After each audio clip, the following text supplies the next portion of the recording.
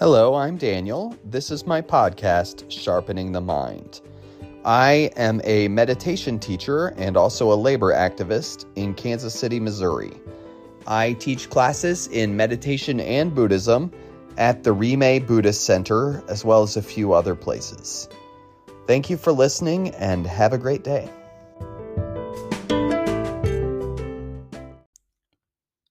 Hello, I'm Daniel. I'm going to give a teaching today from the text Way of the Bodhisattva. And the teaching I'm going to give today is on the chapter called Teachings on Carefulness. Teachings on Carefulness. And I'm going to read the chapter and then comment on it throughout. Carefulness is kind of a boring topic, maybe. Maybe we hear we're going to read the carefulness chapter and we think, why can't we read something else, right? But it is important. What are we talking about when we talk about carefulness? We're talking about just reminding ourselves to be virtuous, reminding ourselves to follow the way and try not to harm others, and also to pay attention to the world around us, because the truth is we need reminders. So we are being careful to make sure we don't sort of fall backwards in our path, being careful to make sure we're going forward and we're striving diligently to be kinder and be more aware and more mindful, because these things are very important and they are fundamental to what we're trying to do. So that's why we talk about teachings on carefulness. So I'm going to begin. This is chapter 4 of Way of the Bodhisattva, Teachings on Carefulness. The victor's offspring who have thus grasped bodhicitta steadfastly must strive without any lassitude to never violate the precepts. So, the precepts are just those vows we take to not harm others. That's what we're talking about here. Whichever precepts we take, if we take them, that's what we're talking about. So, if you've taken the extensive bodhisattva vows that includes a great list of things on how to help others, that's one list of precepts. But there's also a list called the pratimoksha, or lay ordination vows, and that's a much shorter list, and it's just in broad strokes, to oversimplify, don't kill, don't steal, don't commit sexual misconduct, don't lie. Kill, steal, sexual misconduct, lie. Don't induce heedlessness in yourself.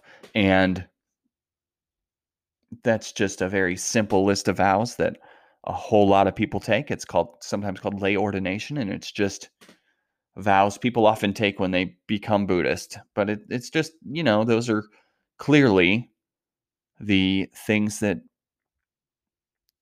get in the way of our ability to have harmony in our lives, right? If you're lying all the time, well, that's not good. If you're stealing, well, that's not good, right? These are things that we know get in our way. And so I'm going to move on. I really like this next verse. When something has been started rashly or is not properly thought out, even if promised, it is best to examine whether to act or not. And I like that because in life, we often just do things and we don't really think about how we're going to react to what happens, especially if we're really sad or really angry. And even if we're feeling the extreme of maybe more positive emotions, we sometimes do things rashly when we're very happy as well. And so what he's saying in the text is, it's best to maybe think for a second before you do things. Best to think for a second before you do things. I think we should be responding to the world instead of just reacting to the world. So in that way, we can be more mindful and make much better choices. At least that's the hope. But why should I put off that which the Buddhas and their offspring have investigated with great prajna, and I myself have also examined? Prajna is great wisdom is prajna. So He's saying, why should I put off that which the Buddhas and their offspring have investigated with great wisdom, and I myself have also examined? And so he's saying, we shouldn't do things rashly, but this path, we're not doing this rashly, okay? If now that I have made a promise, I don't fulfill it with my actions, I will have hoodwinked all those beings, and what will be my destiny? A person who thinks in their mind to give some trifling little thing, but does not give it, will become a hungry ghost, it has been said. So this is, I will go on actually before I comment. Having invited them from my heart as guests to sublime happiness, if I deceive all wanderers, will I go to the higher realms? People who give up bodhicitta still being liberated is an inconceivable way of karma that only the omniscient know. And there's going to be more about this, but I just wanted to touch on what this is. He's saying, honor your commitments. In this case, he's talking about his commitment to engage the bodhisattva path, to help others, to be more mindful, to spread compassion, and try to cultivate wisdom. He's talking about his commitment to do that, but this could be applied to most commitments, I think. It could be applied to most commitments. If I made a promise, I don't fulfill it with my actions, I will have hoodwinked all those beings, and what will be my destiny? We make all sorts of commitments in life. We commit in marriage, but I think when we have kids, we make a commitment to be there for them, or at least we should. And we don't think of like employment contracts as a commitment, but if you sign something for your job, you've made a commitment, and you should try to honor that. It should be true of anything. Your word should matter. This downfall for a bodhisattva is the most serious of all. If it occurs, their benefit to all sentient beings is diminished. So that's just don't give up. Don't give up. Keep trying. Keep trying to better yourself. Keep trying to make a better world for yourself and others. Keep trying. They say that it's better to not start this path than to start it and give it up at some point. I don't know that I agree with that, but that is the traditional statement. Anyone else who thwarts their merit even a moment will be born endlessly in the lower realms, since they've decreased all beings' welfare. If one who spoils the happiness of even a single being is ruined, why mention ruining the well-being of infinite beings throughout time and space? Let's there's very cosmic language here. There's very powerful imagery in cosmic language, and I don't want you to get caught up in that. It's just to say we should be striving to not get in the way of the well-being of others. We should be at all times trying to make this world a better place. Okay? If swinging back and forth between strong downfalls and strong bodhicitta, you mix them in samsaric cycles, it will take long to reach the levels. Samsaric means suffering. Therefore, I will, with dedication, accomplish what I promised to do. If from now on I make no effort, I'll go from lower to lower realm.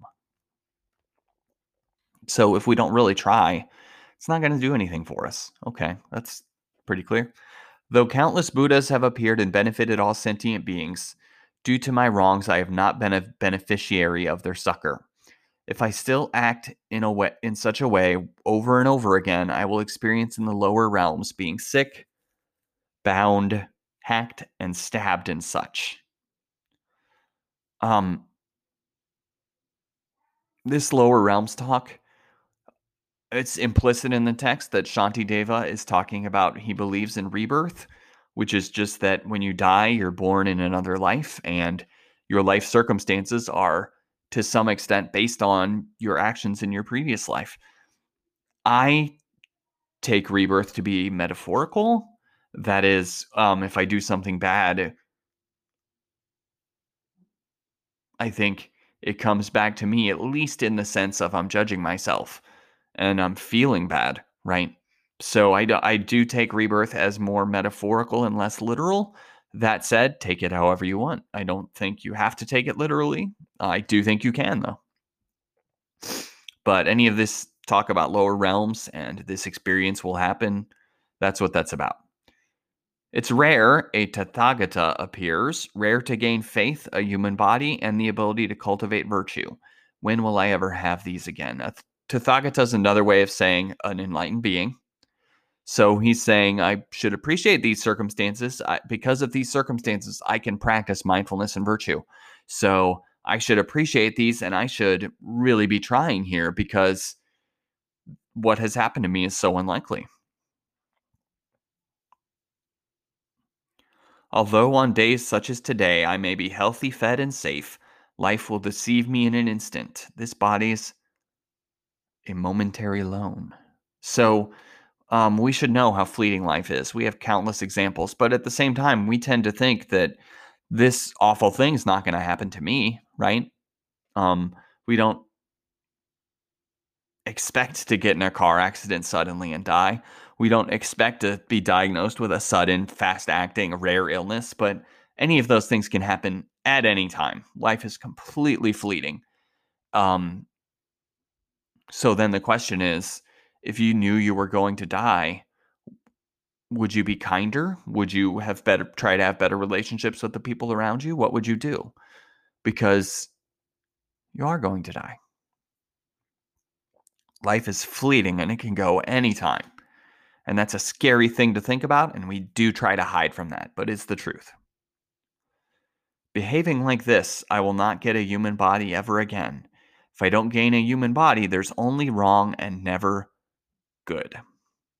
If I do not act virtuously despite my fortune to do good, what will I do when stupefied by the suffering in the lower realms? If I do not perform any virtues and accumulate misdeeds, I'll never for billions of eons even hear the words, the higher realms. And so again, we're talking about rebirth. And he's saying, I'm lucky enough to be born this way. So in this situation, I need to practice virtue because in a worse situation, it sure would be harder, right? It sure would be harder. So why would I not do this now? And I just say, we can make the world a better place for ourselves and others. We can have a more harmonious life. We can add more awareness, more mindfulness to our lives, and that allows us to live more fully. So why wouldn't we do that? Why wouldn't we do that? The truth is that just coming from a place of total selfishness does not bring us real happiness. We sometimes tend to think it does, but the truth is it doesn't. Therefore, the Bhagavan taught gaining a human body is as hard as for a turtle to stick its neck through a yoke tossed on the vast seas. The Bhagavan's another name for the Buddha. And so he's saying that we're lucky to be born in this circumstance. And I would add to that and say, you're lucky to be born in a life circumstance where you can hear this right now, because there are plenty of human beings on this planet who have much worse life circumstances than you. No matter who you are, there are plenty of people who are struggling to get clean water, we're lucky to be born in this time and place. If we had been born in another time and place, things could be much less pleasant for us, right? So that's an important thing. We're lucky. I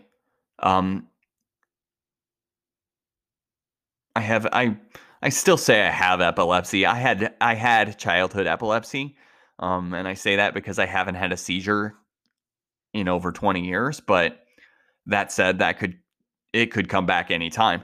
But I'm lucky to have been born in the time that I was born, and there was medicine I could take for that when I was very small.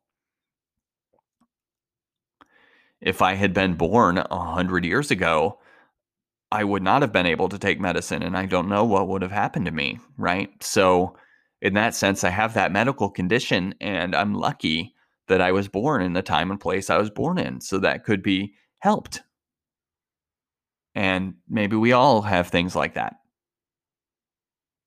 Not all of us, but many, many people have things like that where, if you've had a modern medical intervention of any kind, like, just think it could have been a disaster if you were born a long time ago. Or if you were born somewhere without access to modern medicine, right? So I'm thankful of the time and place where I was born so that my epilepsy could be managed when I was a kid. If, due to a wrong done in an instant, one will stay eons in the incessant, what need to say that due to misdeeds I've done in beginningless samsara, I will not go to the higher realms? After I have experienced that much, I won't be freed from there. For while I am experiencing I will still produce more misdeeds. So we're just talking about rebirth some more. Now that I've gained such leisure as this, if I don't cultivate the virtues, there's no deception other than this, nor any greater idiocy.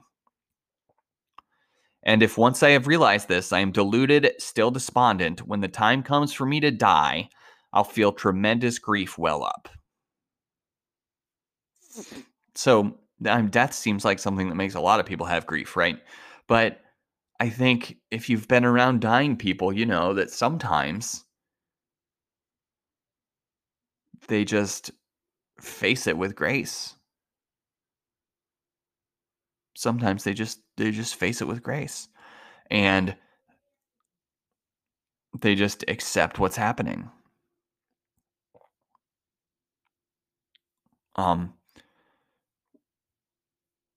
And so that's a thing to think about. If you've lived a good life, maybe you can accept what's happening with a little more calm. When the intolerable flames of hell have burned my body long, there is no doubt that blazing fires of dreadful rue will rack my mind.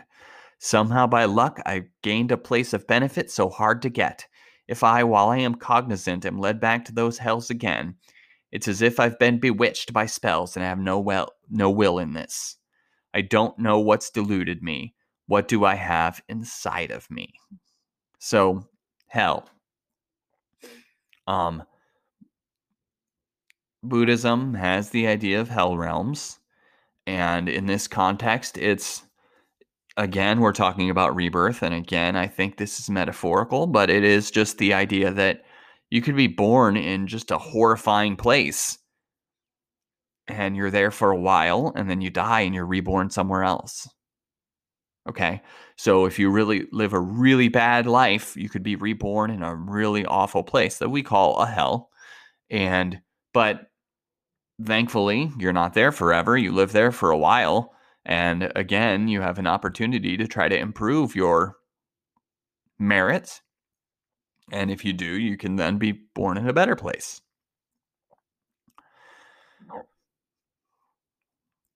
So that's what we're talking about in a Buddhist text when they mention hell or hell realms or hells.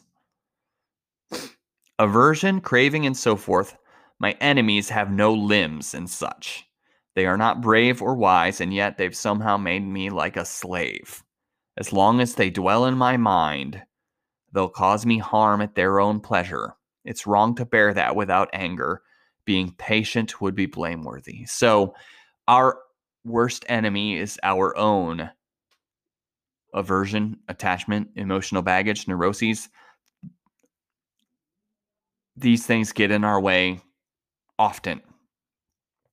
So that's what he's saying. My real enemies have no limbs and such. They're my own negative mind states that I'm trying to overcome.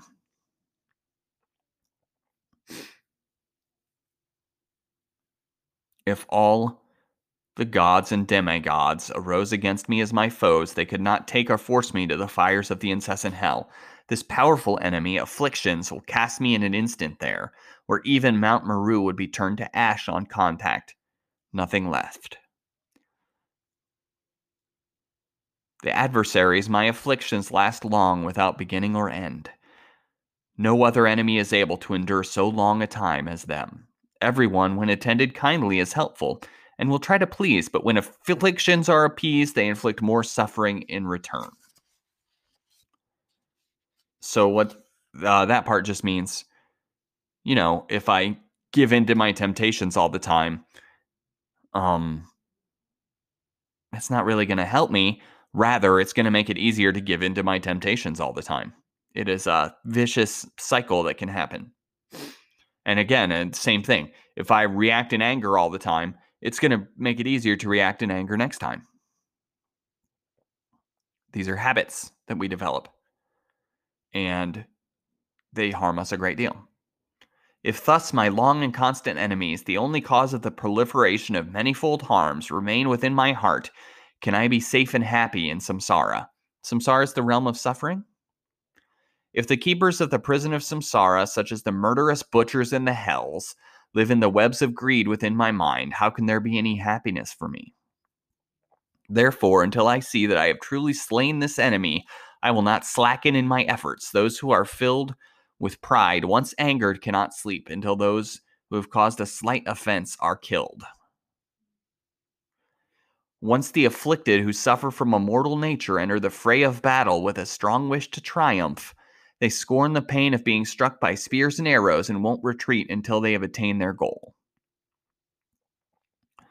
For me, who strives to vanquish my true, natural foes that always are the cause of every suffering, what need is it there to say I won't now be dismayed or daunted by the 100 causes of misery?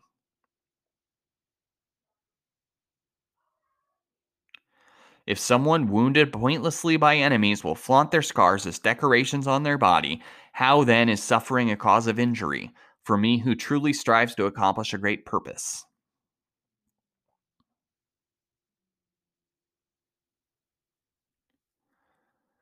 If fishermen, outcasts, farmers, and so forth, with only thought of their own livelihood, forbear the harms of heat and cold and such, why don't I bear with those for being's weal? So I don't want to overthink this.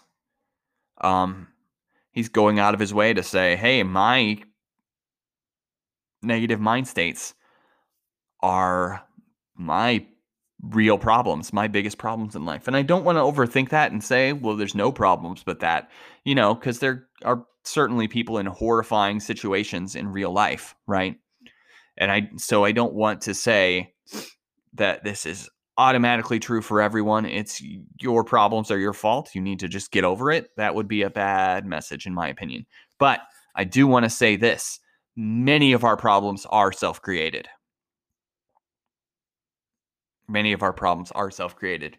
And a lot of the time when things get hard, we react with a mind that says, why is this happening to me? And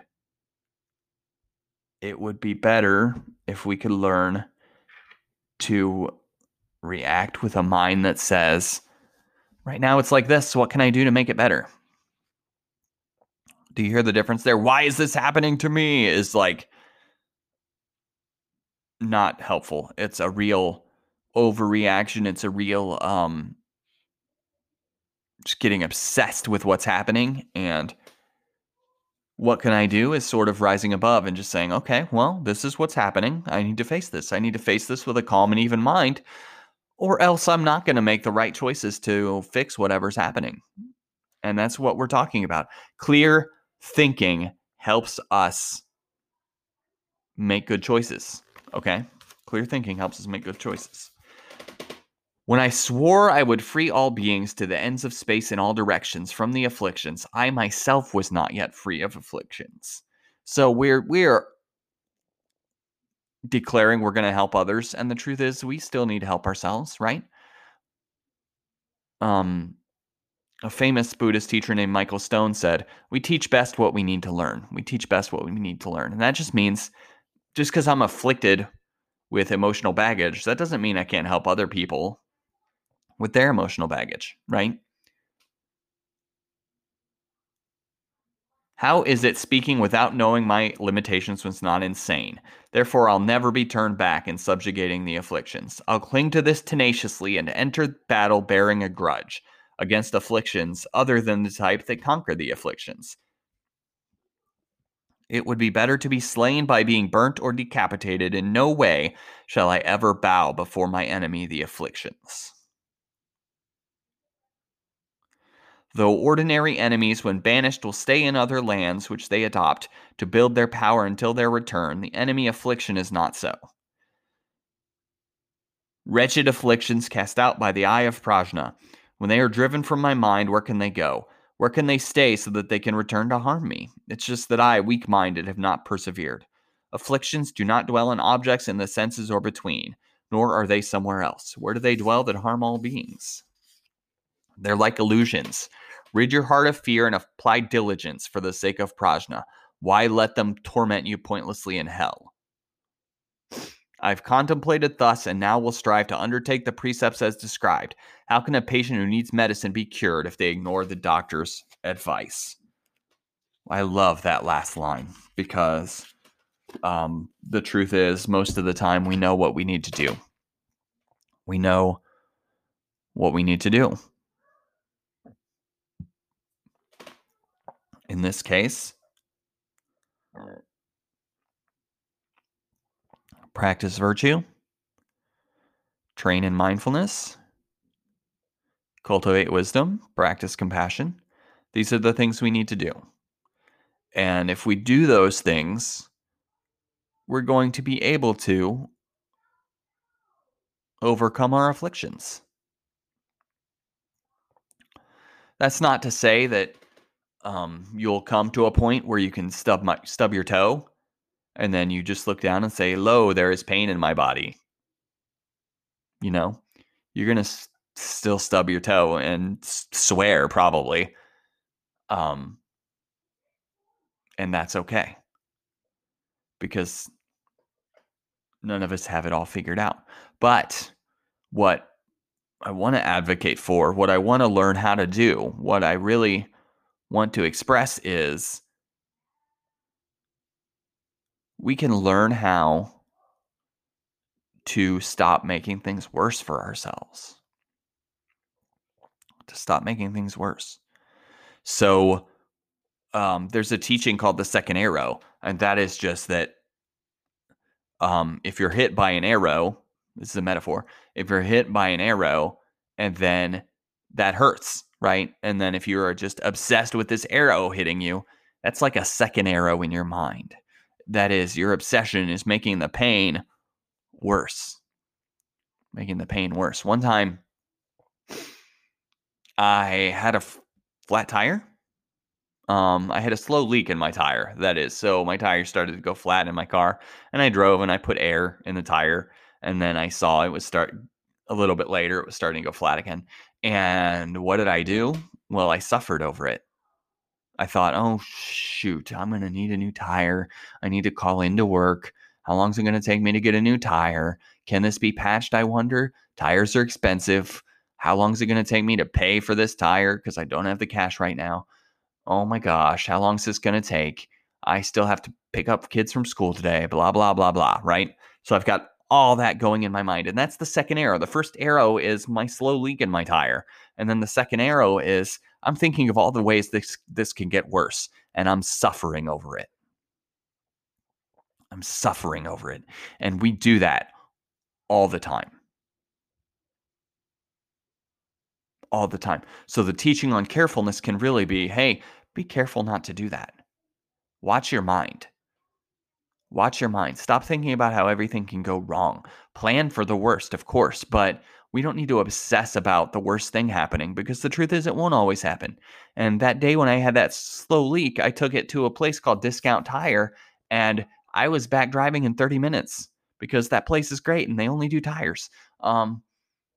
And so I worried and stressed myself out for nothing. And I think we all have experiences like that where we worry and stress ourselves out. And it turns out, oh, nothing bad happened at all. It was fine. Okay. So I want you to reflect on that and reflect on areas where you have had an experience where something inconvenient happened and you got obsessed and started thinking of it as a crisis when it wasn't. Try to think about that. That's it for today. This has been the chapter on Teachings on Carefulness. Thank you for taking the time to listen to me, and have a good day.